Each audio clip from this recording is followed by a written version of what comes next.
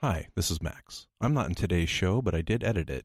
I just wanted to let you know that we have an extended version of this episode in which Danielle and Sean discuss a couple of poems from Richard Siken's book, Crush. If you'd be interested in that, you can turn this off and click on that episode, which is called Show 11, Wishbone, and Planet of Love. That one runs a little bit longer. It's 1 hour and 15 minutes.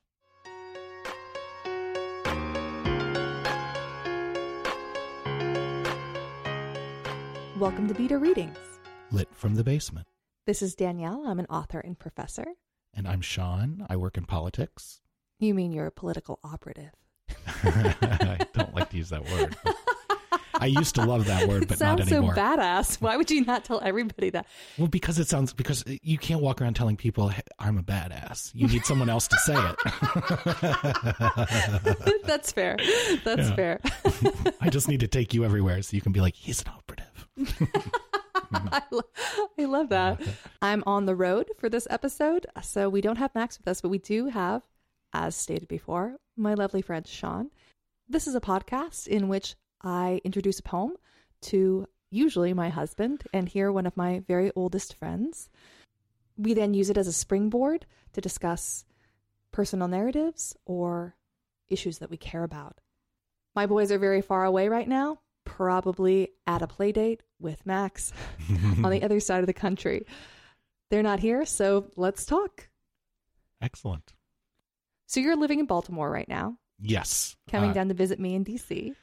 I am. I live in Baltimore. I spend a fair amount of time in D.C. because I work in politics, and a lot of politics happens in D.C. Right. So how long have we known each other? Oh, my goodness. I moved to Fairfax in 2002, and I probably met you sometime that year or early 2003, somewhere in there. Yeah. And at some point, we lived together. You know, you had asked me then to describe my relationship to poetry. And, right. You know, aside from the poetry that, you know, you might read in high school or college as part of a literature class, my first boyfriend was a writer, and he was in the MFA program with you and many other people who were poets, among other types of authorship. And so I had been around poetry, and in the natural course of being in a relationship, you try to get to know the things that your significant other is interested in. So I started to pay more attention to poetry, but I wouldn't say that I was a fan of poetry. I just kind of tried to, you try to fit in. Yeah, you try to fit in. But the year I lived with you probably did more to increase my appreciation for poetry than really anything else. Oh, that's delightful. Yes. I mean, I just want everyone to know that Danielle is the only person I have ever walked in on who was laughing while reading a poem. And I don't think I had ever, other than Shel Silverstein or someone like that, I don't think, or Dr. Seuss, I had never thought of the serious forms of poetry as something that could be entertaining. Yeah. It always seemed like rigorous academic work. Right. You're struggling to understand this line or something. And so you bring a mirth to poetry that I think makes it more enjoyable for me and I would imagine for anyone that is lucky enough to take your classes.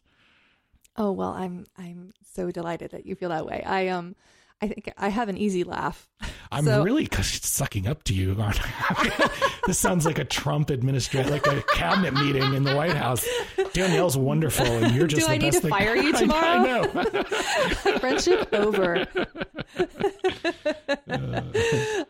Well, let's talk about this. So, let's talk about this poem, Wishbone, which I kind of came to suggest the book to you because I thought that you would love it. And you've been reading it, and you've honed in on this particular poem. So the book itself is like amazing. It's really wonderful. I think it's highly original in its subject matter and in the way that it approaches the subject matter. More importantly, usually when I tell people about it, so it's Richard Siken's Crush, and it won the Yale Younger Poets Prize several years back now. And it's just one of these books that is a perennial favorite of my students, of people that I introduce it to. And the way I usually tell them is like, it's like a sexy, violent thrill ride of a poetry book. It's yes, if you could turn a Quentin Tarantino movie into a poetry book, yeah. Maybe not Quentin Tarantino, but something along those lines. Yeah. That there's something about the sort of obsessive quality of the voice and the anxiety that he kind of has throughout that is just, it's amazing. It's amazing to read and be inside of this voice as much as it is. And Louise Glück has an amazing introduction to this book, has a beautiful introduction to this book. And she hones in on a few of the poems, but Wishbone is one of them that she hones in on. Really? Yeah, in the introduction. Oh. Yeah. It's funny. I love that you were interested in this book and then honed in on that poem, because honestly, for a long time, I was like, well, it's not my favorite in the collection. The collection overall is brilliant, and I think that poem is, up to par with everything else in the book, but I have my like sort of chosen favorites that I go back to all the time. And so I was like, oh, Wishbone, that's not one that I've like really sat down and thought a lot of. And so because you chose this poem, I've gotten to delve into it, and I just love it now. Oh, glad. Yeah. But she hones in on this poem in the introduction, and I wanted to say something that she talks about.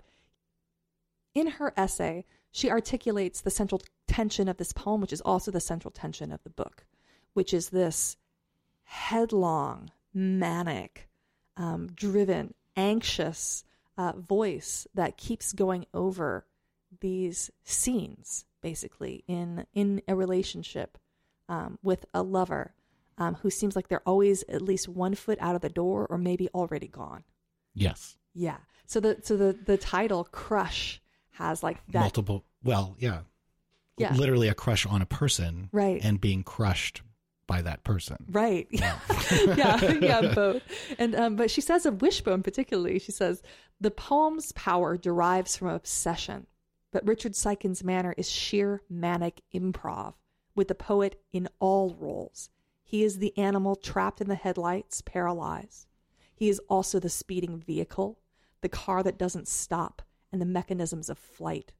This book is all high beams, reeling, savage, headlong, insatiable.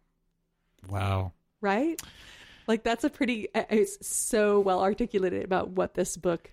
Her essay's almost a poem in itself. Well, her essays always are. Okay. And at this point, we should just do a lot of sucking up to Louise Glück. Yeah, she's amazing. But anyways, do you want to try to read this poem out loud? Do you want me to read it? What do you want to do? I would like to try, actually. I don't know if I'll do it justice, but okay. I do love to read this. I think this is a poem that just sounds great read out loud.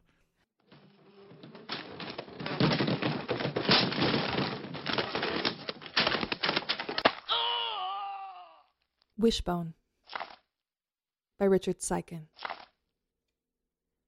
You saved my life, he says. I owe you. I owe you everything. You don't, I say. You don't owe me squat. Let's just get going. Let's just get gone. But he's restless, keeps saying, I owe you. Says, your shoes are filling with your own damn blood. You must want something. Just tell me and it's yours. But I can't look at him, can hardly speak. I took the bullet for all the wrong reasons. I just as soon kill you myself, I say. You keep saying, I owe you. But you say the same thing every time. Let's not talk about it. Let's just not talk. Not because I don't believe it, not because I want it any different, but I'm always saving and you're always owing, and I'm tired of asking to settle the debt. Don't bother. You never mean it anyway, not really, and it only makes me that much more ashamed. There's only one thing I want. Don't make me say it. Just get me bandages. I'm bleeding. I'm not just making conversation. There's smashed glass glittering everywhere like stars. It's a Western, Henry. It's a downright shoot 'em up. We've made a graveyard out of the bone-white afternoon. It's another raw man dies scenario, and we keep doing it, Henry. Keep saying, until we get it right. But we always win, and we never quit. See, we've won again. Here we are at the place where I get to beg for it, where I get to say, please, for just one night. will you lie down next to me? We can leave our clothes on. We can stay all buttoned up. But we both know how it goes. I say, I want you inside me, and you hold my head underwater. I say, I want you inside me, and you split me open with a knife. I'm battling monsters. I'm pulling you out of burning buildings, and you say, I'll give you anything, but you never come through. Even when you're standing up, you look like you're lying down, but will you let me kiss your neck, baby? Do I have to tie your arms down? Do I have to stick my tongue in your mouth like the hand of a thief, like a burglary, like it's just another petty theft? It makes me tired, Henry. Do you see what I mean? Do you see what I'm getting at? I swear, I end up feeling empty, like you've taken something out of me, and I have to search my body for the scars, thinking, did he find that one last tender place to sink his teeth in? I know you want me to say it, Henry. It's in the script. You want me to say, lie down on the bed. You're all I ever wanted and worth dying for, too. But I think I'd rather keep the bullet. It's mine, see. I'm not giving it up. This way you still owe me, and that's as good as anything. You can't get out of this one, Henry. You can't get it out of me. And with this bullet lodged in my chest, covered with your name, I will turn myself into a gun because I'm hungry and hollow and just want something to call my own. I'll be your slaughterhouse, your killing floor, your morgue and final resting, walking around with this bullet inside me like the bullet was already there, like it's been waiting inside me the whole time. Do you want it? Do you want anything I have? Will you throw me to the ground like you mean it? Reach inside and wrestle it out with your bare hands? If you love me, Henry, you don't love me in a way I understand. Do you know how it ends? Do you feel lucky? Do you want to go home now? There's a bottle of whiskey in the trunk of the Chevy and a dead man at our feet, staring up at us like we're something interesting. This is where the evening splits in half, Henry. Love or death. Grab an end, pull hard, and make a wish.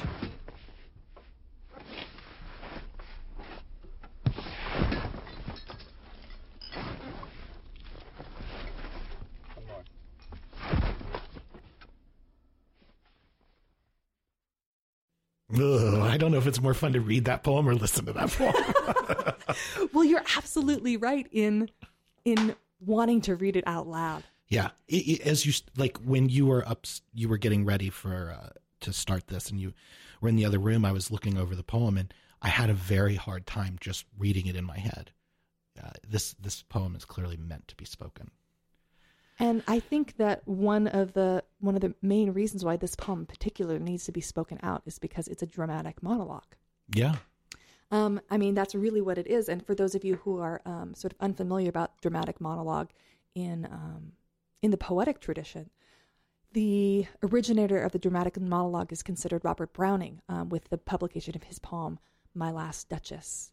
And that poem kind of set the stage for, I mean, obviously there's a kind of hybridity happening here. People had already thought about and heard many, many monologues for centuries from theater. Mm-hmm. And these kinds of dramatic monologues, usually in a play. Shakespeare, darling. Oh, yes, indeed. These dramatic monologues are usually at a pivotal moment in the play, and therefore a pivotal moment in the life and the characterization of a character. It's usually when they're making it's usually at a decisive moment, they have to make a decision, a choice. One of the most famous is the to be or not to be, mm-hmm. In Hamlet. But there are so many, and we know this from movies as well, like people at some pivotal moment, it's been all the tension in the plot has led up to this particular moment. And this is the part where you get this like pouring out of this character, even if the character hasn't been very loquacious throughout. This is the part where they're like talking to this other person and they're just telling it. Usually like, this is what I've been thinking about this entire. Are you wondering what my struggle has been? This is my struggle. That's something that they have been catapulted into this utterance that is the center of how they have been feeling the entire time. Is it comparable in everyday life? There are things there's things that are going to happen, and they're going to happen. They're scheduled to happen. Yeah. Maybe you've taken a fellowship in another city and you have to move, or there's a day that your divorce is final, or a day your kids go off to college, and you just kind of postpone feeling too much about that. Yeah. You go through the mechanics and the administrative duties that are incumbent in this pending action. Right. But then the day that when it arrives, you have to do something about it, and you have to, and you just kind of emote. Yeah. I mean, we've all had these conversations before. It's like, you've been ruminating about this and chewing on it for a long time, maybe even years. And in this case, within the relationship, right? Well, in this poem, it's clear that this is some kind of, messed up relationship where he's deeply in love with Henry, and Henry is clearly not returning the affection in the same way, and possibly grossly manipulating the speaker. Yeah. And clearly this has got to be headed for something, right? Like he needs to I would say he needs to get away from this person. Oh yeah, but he doesn't want to. But he doesn't want to. And this is him kind of making the argument about why he shouldn't. Yeah. While also clearly letting the reader know he's clearly still madly in love with this person. This is the great thing about the tradition of the dramatic monologue, because of Robert Browning's original poem, which Victorian audiences were completely like, what the hell is this? Like, what? Because it's in the voice of this Duke, and he is he's talking to this envoy who is going to sort of help the arrangement of the marriage of his next wife, and he is talking to the envoy as a monologue. The envoy doesn't speak back. In the dramatic monologue, in terminology, he's considered the interlocutor of the speech of the Duke, right? Mm-hmm. So there is an actual character who is being spoken to that is not actually the audience, but kind of stands in for the audience, right? Right. And anyways, he's showing this painting of this like, this is my last Duchess. Oh, look at her. Isn't she beautiful? She looks like she's very mirthful. Yes, she was that way with everyone. And you get to know, and it's very clear. Like, he's a completely unreliable narrator. He is a narcissist who's also violent. In the conversation with the envoy, he basically reveals that he has had her murdered. Oh my. Because he was so possessive and jealous and paranoid, simply because she had an easy laugh. That he somehow made him jealous and enraged. Yes, but that laugh belongs to him. Well, that she would deign to laugh to somebody else. He's the one with the title. He's the one who's made her a duchess. How dare she? Nor would he deign to tell her, "Hey, I'm feeling jealous." She should have known. But he is clearly telling the envoy this in a way to, like, "Hey, maybe you could pass this along to the new one I'm going to be marrying." Yeah, I mean, it's just like, he's a villain. He's sort of an emotional. He's a villain. But because that is sort of the foundational poem for this form, a lot of people in the contemporary moment still, when they write dramatic monologues, oftentimes they will write from the perspective of a villainous or unreliable person. Like, this person should get the hell away from Henry, and Henry should get the hell away from him, right? Yeah. At some point, you believe that there probably was love because there's so much obsession and passion happening here, but things have gone awry. Whatever it is that drew them together to begin with is not working in terms of relationship. But I would like to point out to you that this poem comes right after Planet of Love, which is the first poem in the section. I think this is one of the poems you actually recommended when you recommended the book. I love this poem. Yeah. But this poem, if you consider this poem and then consider Wishbone in conversation with this one. Yeah, I think and you are such a more careful reader, you may have, I'll say this and then you'll be like, no, it's one of the two. But I can read Wishbone and I can play at least two different scenarios in my head that has led to this, and without contemplating. You should be able to. Like a dramatic monologue should absolutely stand on its own. That's the thing that sets it apart from a dramatic monologue in a play. Okay. Yeah, that a play has an entire play around it, but a dramatic monologue is showing a character at a pivotal moment of their life and time, telling they have been catapulted into an utterance and are revealing both about themselves and about the plot, just in of itself. Well, one scenario is, and if you look at Planet of Love, it kind of makes you think that must be what Syken was actually experiencing, as if he experienced this. I assume some of this has got to be. It feels so emotionally authentic that I have hard to imagine inventing that. Yeah. Well, I mean, I think that maybe the actual details of the relationship here are fictionalized, but the emotional truth is there. Yes. Yeah. So I could imagine these are two people who have been together too long. They're in some kind of dysfunctional relationship, and so they have fallen out of love. Yeah. But I could also imagine it that one of them has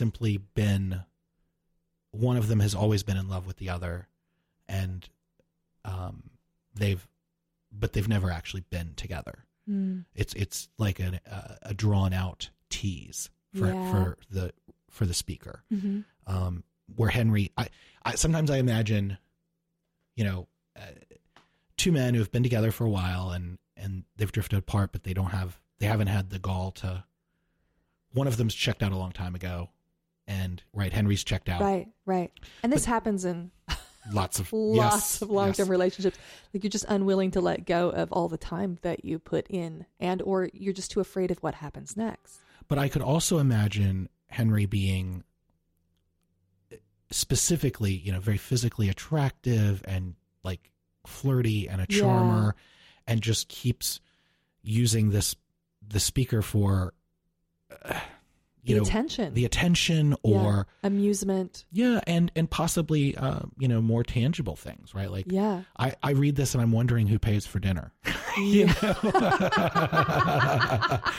Well, yeah, there's a definite power. There's an imbalance. There's a power imbalance here in this relationship. And it's a very severe Henry, one. Right. And if Henry cared for this person, he wouldn't put him through this. Yeah, but there's something about the voice. In his desperation, he has made himself into a kind of villain. Yes. Well, he's talking about killing him. Yeah. And also, like, I'd rather keep the bullet. Oh, there's so much bitterness in some of these lines. I underlined some of my favorite lines because it's like he's spitting them. Oh, yeah, totally. Like, but I think I'd rather keep the bullet. Don't bother. You never mean it. I love that. Like, some of the best lines or some of my favorite lines in this poem are some of the most simple ones. Yeah. Because they flow right off the tongue. I think, I don't know if you could tell when I was reading it, you get carried away with it. You do. Sometimes is this a good thing or a bad thing? Some of the words in the poem I realized I either skipped or I changed. It didn't change the meaning, but that's how, like, this poem gallops, I think. It absolutely does. Yeah. I mean, it even, it starts off as kind of a trot, but it doesn't start still, right? We're already in motion when it starts, You saved my life, he says. I owe you everything. What? I mean, we should just, like, I mean, even starting in this one, like, you don't, I say, you don't owe me squat. Let's just get going. Let's just get gone. But he's relentless. He keeps saying, I owe you. Says, your shoes are filling with your own damn blood. You must want something. Just tell me and it's yours. Like, what is happening in this poem? Like, if you hadn't read any other poem in this book, you might, I mean, perhaps that was the reaction of the audience of them being like, what are you guys reading? Well, it's funny. Yeah. If you just started with that, like, oh my goodness, they cut off the beginning. Yeah. What's interesting too, and I'm just realizing, is until you get to when he starts to speak for himself and not just relating what Henry said, you don't actually know who holds the power. Yeah. Right. He has to reveal it. Yeah. Because clearly Henry is begging. Right. Because I'm imagining that, Henry has done something that he shouldn't have done. Right. Or ignored. Who knows? He may not have done something he was supposed to do. And clearly the writer is mad, and Yes. Henry knows, Uh-huh. and Henry's trying to patch it up. But the writer knows that Henry's never going to do what Henry needs to do to Yeah. patch this up. Oh, yeah. And he's mad about it, and Henry's about to hear it. Well, what I love about this is that, it's this extremely dramatic situation. Like your shoes are filling with your own damn blood. Never mind, just whatever is the whole, and then we get down to the end or toward the middle of the poem and it says, it's another wrong man dies scenario. And we keep doing it, Henry. We keep saying until we get it right, but we always win and we never quit. See, we won again. How many dead people have they left? How much collateral damage has this relationship done to the people around them? The dead bodies are something, I've told you this before, there are always elements in poems, because I'm a occasional and casual reader, right? I don't, I don't always pick at all the lines in the poem. So the dead bodies, I kind of, I don't ignore them, but I haven't ever. What? How can you ignore the dead bodies? No, I say I don't ignore them. It's just I haven't sat down and tried to figure out what I think is really going on, right? Like, are they on a murder spree cross country? Well, that's why we need to read Planet of Love. But is Henry like a sociopath? And this guy keeps cleaning up the murders, but he's in love with him. Like, it's hard to say, because at this point, the speaker has become so entrenched in this terrible emotional cycle between him and Henry. And obviously Henry has to be getting something out of it for it to be going on this long. That the speaker has become complicit in these murders. Like that's what's suggested here, right? And I don't think that there is a literal corpse anywhere. I think that there is, but the corpse ends up being symbolic for the larger collateral damage. Well, see, that's of their relationship, but also their own emotional lives. It's not a woman who's sitting there; it's a man who's staring up at them, a dead man at their feet. The dead man could be symbolically either one of them, like the sort of inability to get up from this situation. I know that sort of gets confused because they're also the one killing, but I feel like the corpse is symbolic of they're killing each other over and over and over again. Over and over, yes. Yeah, and that's kind of how I took it. That's when I said I ignored the bodies. I meant I didn't think they were literal. Right, yeah. But then when you started talking about it, it did pop in my brain. Well, maybe you can take it literally. It is entirely possible that this is a completely messed up relationship.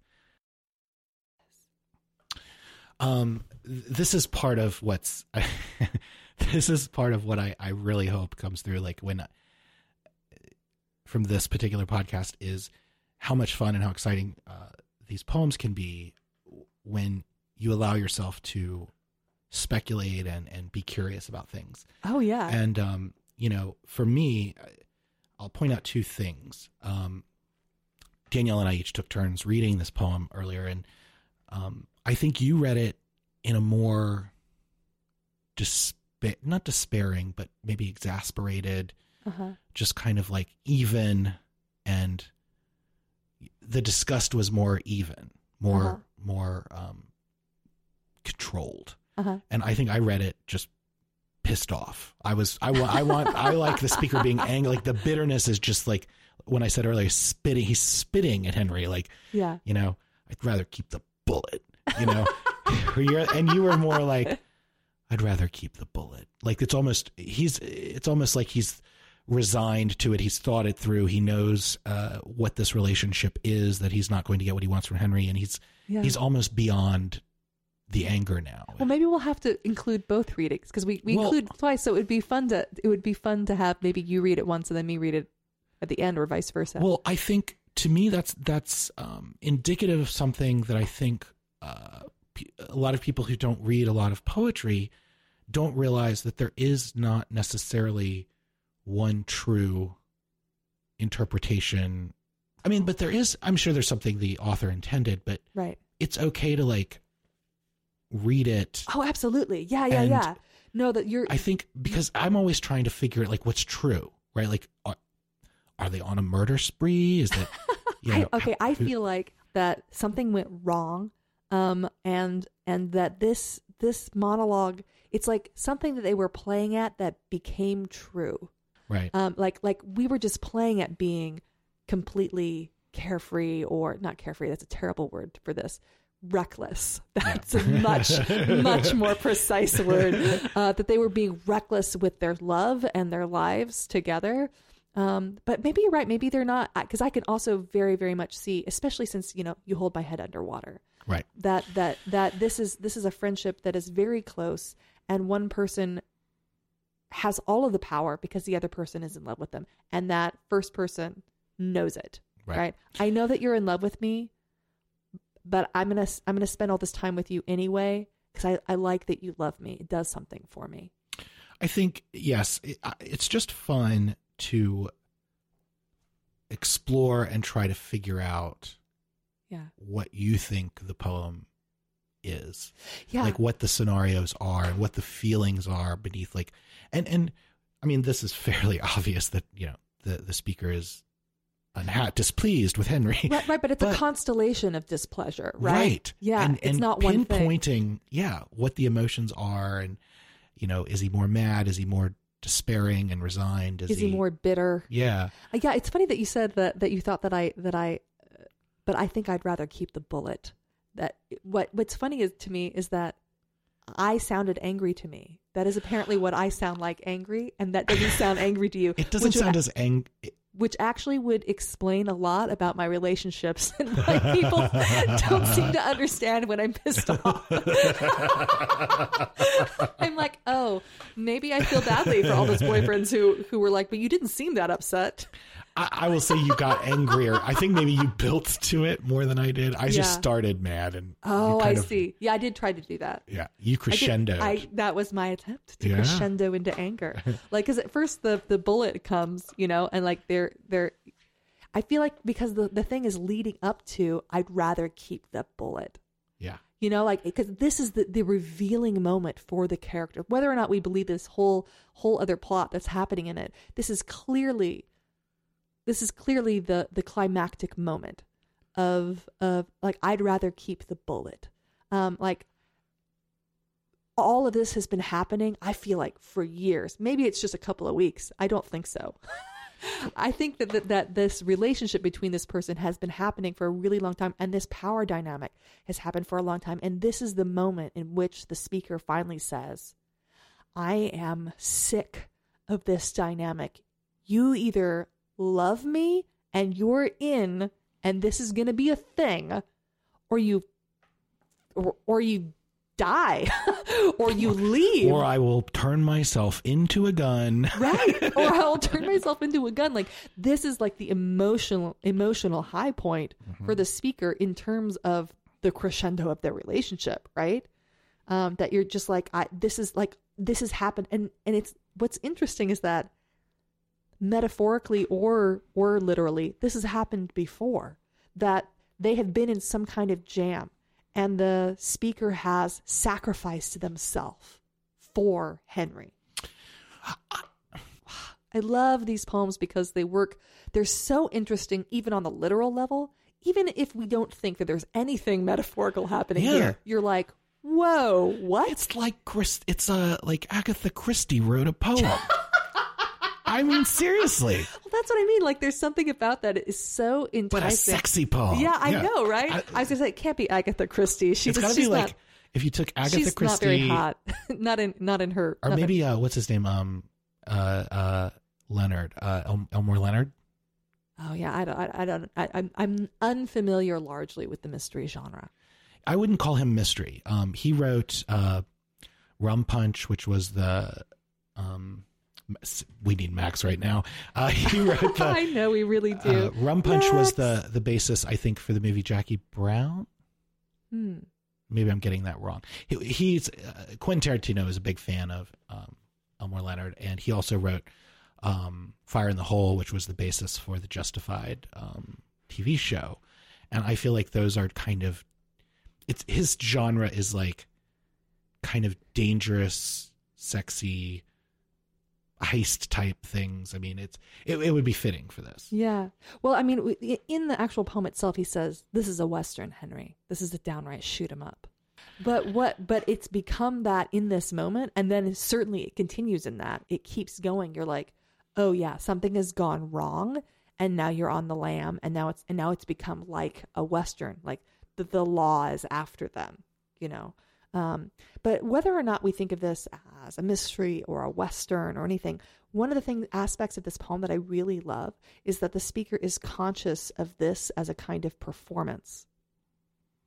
That we get this, and he's like, it's like a Western. It's like that he is somehow both going through the experience and reflecting on it at the same time. Not reflecting in any sort of like long meditative way, but that he's trying to define it in terms of cinema, and therefore is touching upon this like act that is happening between them. You act like you're sorry. You say that this is going to be better. You say that you'll do anything, but you won't do the one thing I want you to do, which is to love me. So you are acting like you're going to be okay, and I am acting like it's okay, and we both know that that is not true. And here's where he's like, I am done with this performance. I'd rather keep the bullet. Is the assumption then that the person with the gun was trying to shoot Henry and the speaker jumped in front of the bullet? Right. Or is it that Henry was trying to shoot the person and he jumped in front of it because he didn't want Henry to get into trouble? Right, but then we have the dead man at the end again. But you still have the dead man. Yeah, you're right. Which could be metaphorical about the relationship. Or, yeah. Who knows? I don't know. We're getting too deep now. But one of the things that I think that this dramatic monologue really invites that kind of mulling it over, right? Because but that's sort of the pleasure of the dramatic monologue anyway. Like it places emphasis on the subjective qualities of the speaker, because it's just one person. You don't hear Henry speak. Yeah. We don't hear him. Like, maybe if we got a dramatic monologue from Henry's perspective, we'd be like, oh man, that guy's messing. Well, I did think there is, we seem to think that, we seem to automatically assume that Henry has most of the power. Right. It is entirely possible that, maybe these people have let's pretend for a minute that Henry is the boy in the trunks holding his head underwater, and they've been friends forever. Yeah. And maybe Henry's not gay. Yeah. Maybe Henry's like, kind of like, this like corn-fed, good-looking, kind of dumb guy who went to Hollywood and became a famous actor. Right. And this is his best friend who's really still in love with him. Super smart and super manipulative. Right. And has been like messing with Henry and making Henry feel bad. Henry, I owe you. Yeah, but you still won't fuck me, will you, Henry? And like in that case, like, give Henry a break, man. Leave him alone.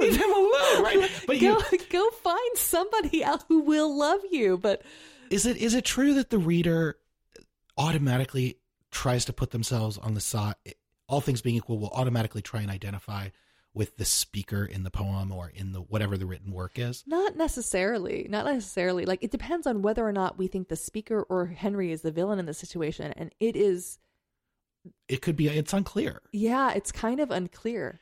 I can imagine it from two ways. I know that I think I have felt the way that the speaker feels with somebody before, like completely fed. Like you say, if you love me, you don't love me in a way that I understand. I think that using the movie set and kind of the cinematic elements in this poem lend, or at least for me, they lend it.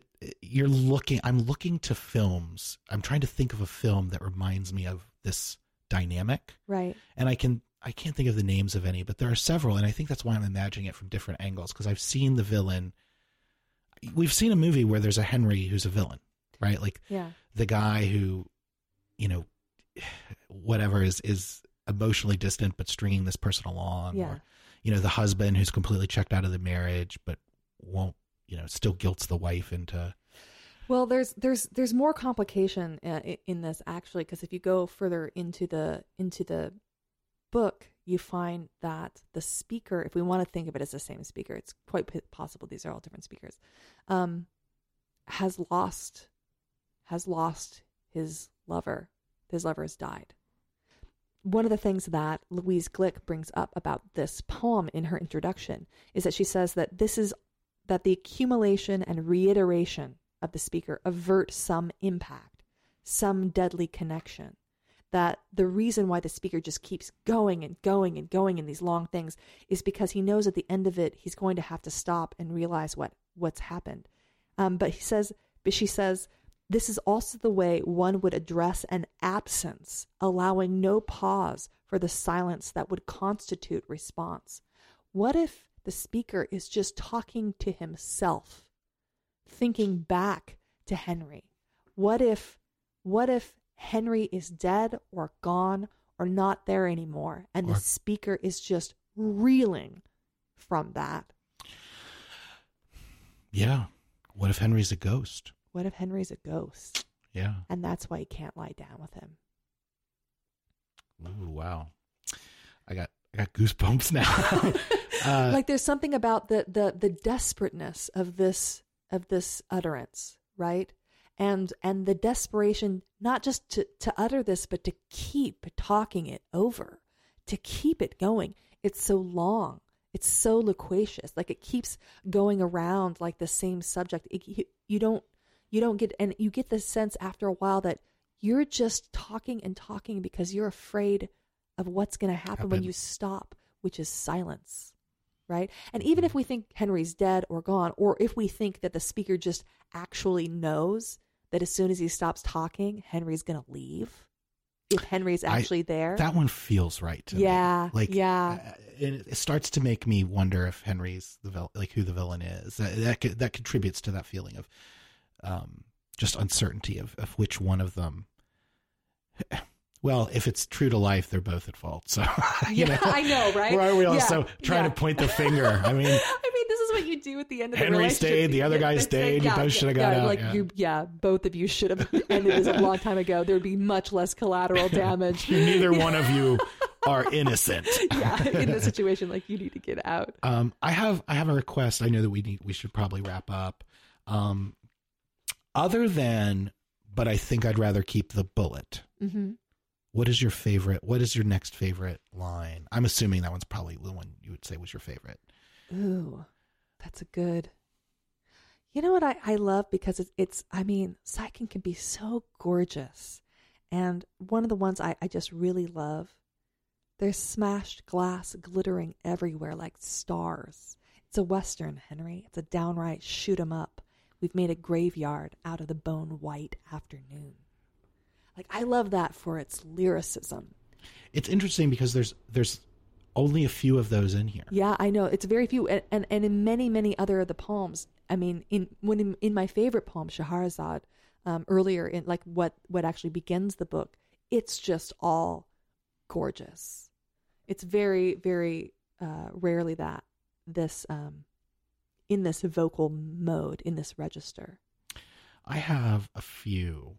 What's your fave?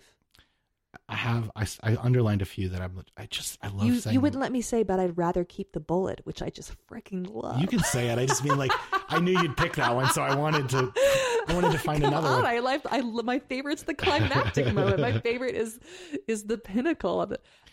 That's like the biggest turn in the poem, because he starts laying it flat right there. I'll tell you what, I'd rather keep the bullet, This way you still owe me, and that's as good as anything. I know that one. Yeah. So that's one I marked. This way you still owe me, and that's as good as anything. Because, I mean, we have all felt that way at one point, and it is such a petty, horrible way to... it's horrible. Yeah, I mean, you're not a good person, but you felt that. I also love, not because I don't believe it, not because I want it any different, but I'm always saving, and you're always owing, and I'm tired of asking to settle the debt. Don't bother. You never mean it anyway. Yeah, that's a good one. And there's nothing special. There's no special words in there. There's nothing particularly, it doesn't create a lot of imagery or anything. It's not necessarily beautiful. It's just so raw and so real and feels. And so easily spoken. Yes. Yeah. Yeah. Like dialogue in a film. Yeah. So, and one last one.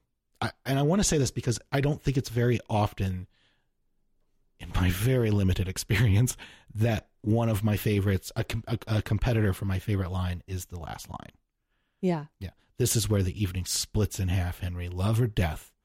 Grab an end, pull hard, and make a wish. Yeah, I know. I love it. It's just like, oh, it's so...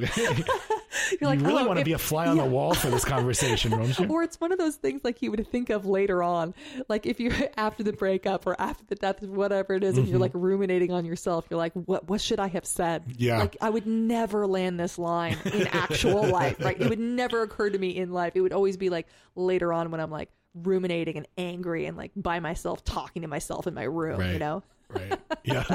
The perfect comeback that you came up with 36 hours later. Yeah. Or 5 years later, depending on how pissed off I was about that breakup. I should also say one more thing. Several weeks ago, a friend of mine, unfortunately had to go out of town and gave me a ticket to a sold out concert of Alanis Morissette. Oh, really? And I've been thinking, that came in between my trip to Oregon and you coming here to record this. Yeah. And it has occurred to me a few times. I'm like, well, if there was ever a singer to go along with Richard Sykin's crush, you ought to know. You ought to know. And every time she runs her nails down. Every time you run your nails down someone else's back. Every time I run my nails down someone else's back, I hope you feel it. Right. And I'd rather keep the bullet. Yeah.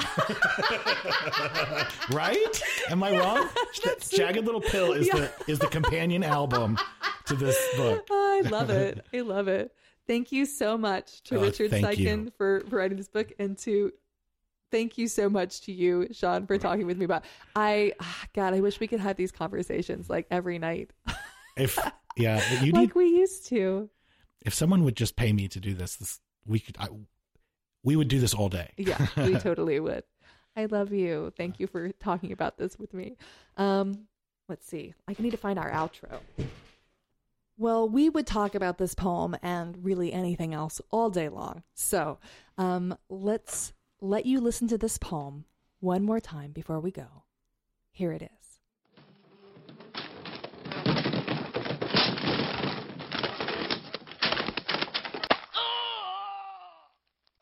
Wishbone by Richard Sykin. You saved my life, he says. I owe you everything. You don't, I say. You don't owe me squat. Let's just get going. Let's just get gone. But he's relentless. Keeps saying, I owe you. Says, your shoes are filling with your own damn blood. You must want something. Just tell me and it's yours. But I can't look at him. Can hardly speak. I took the bullet for all the wrong reasons. I'd just as soon kill you myself, I say. You keep saying, I owe you. I owe. But you say the same thing every time. Let's not talk about it. Let's just not talk. Not because I don't believe it. Not because I want it any different. But I'm always saving and you're always owing. And I'm tired of asking to settle the debt. Don't bother. You never mean it anyway. Not really. And it only makes me that much more ashamed. There's only one thing I want. Don't make me say it. Just get me bandages. I'm bleeding. I'm not just making conversation. There's smashed glass glittering everywhere like stars. It's a Western, Henry. It's a downright shoot-'em-up. We've made a graveyard out of the bone-white afternoon. It's another wrong man dies scenario, and we keep doing it, Henry. Keep saying until we get it right. But we always win, and we never quit. See, we've won again. Here we are at the place where I get to beg for it, where I get to say, please, just one night. Will you lie down next to me? We can leave our clothes on. We can stay all buttoned up. But we both know how it goes. I say, I want you inside me, and you hold my head underwater. I say, I want you inside me, and you split me open with a knife. I'm battling monsters. I'm pulling you out of burning buildings. And you say, I'll give you anything, but you never come through. Even when you're standing up, you look like you're lying down. But will you let me kiss your neck, baby? Do I have to tie your arms down? Do I have to stick my tongue in your mouth like the hand of a thief? Like a burglary? Like it's just another petty theft? It makes me tired, Henry. Do you see what I mean? Do you see what I'm getting at?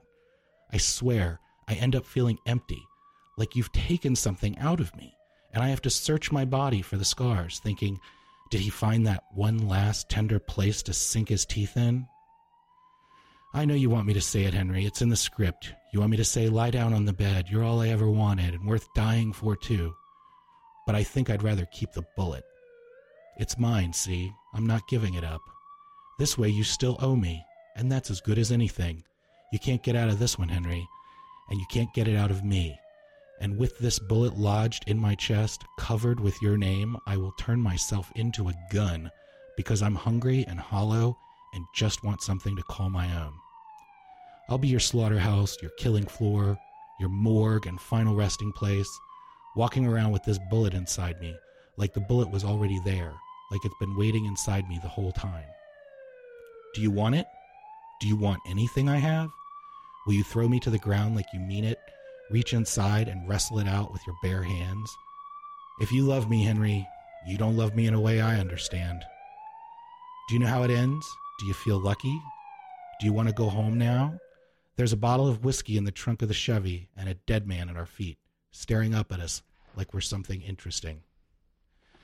This is where the evening splits in half, Henry. Love or death. Grab an end, pull hard, and make a wish.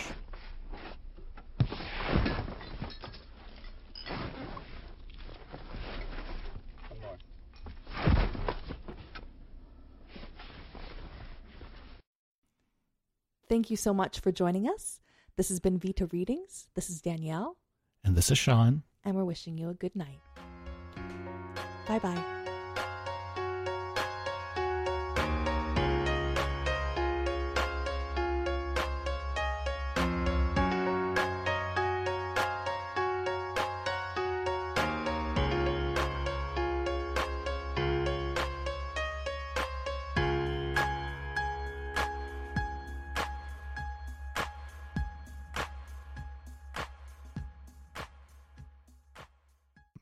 Because I've never understood why we have to tell children so many lies. Oh yeah, right? no. And we try to dress it up as, oh, it's a cute story, or like, no, it's a lie. It's actually, if you did that to an adult and drug it on for years, that would be the end of whatever relationship you had, right? Like if you invented an imaginary person and convinced them that they were real and created an entire spectacle around it.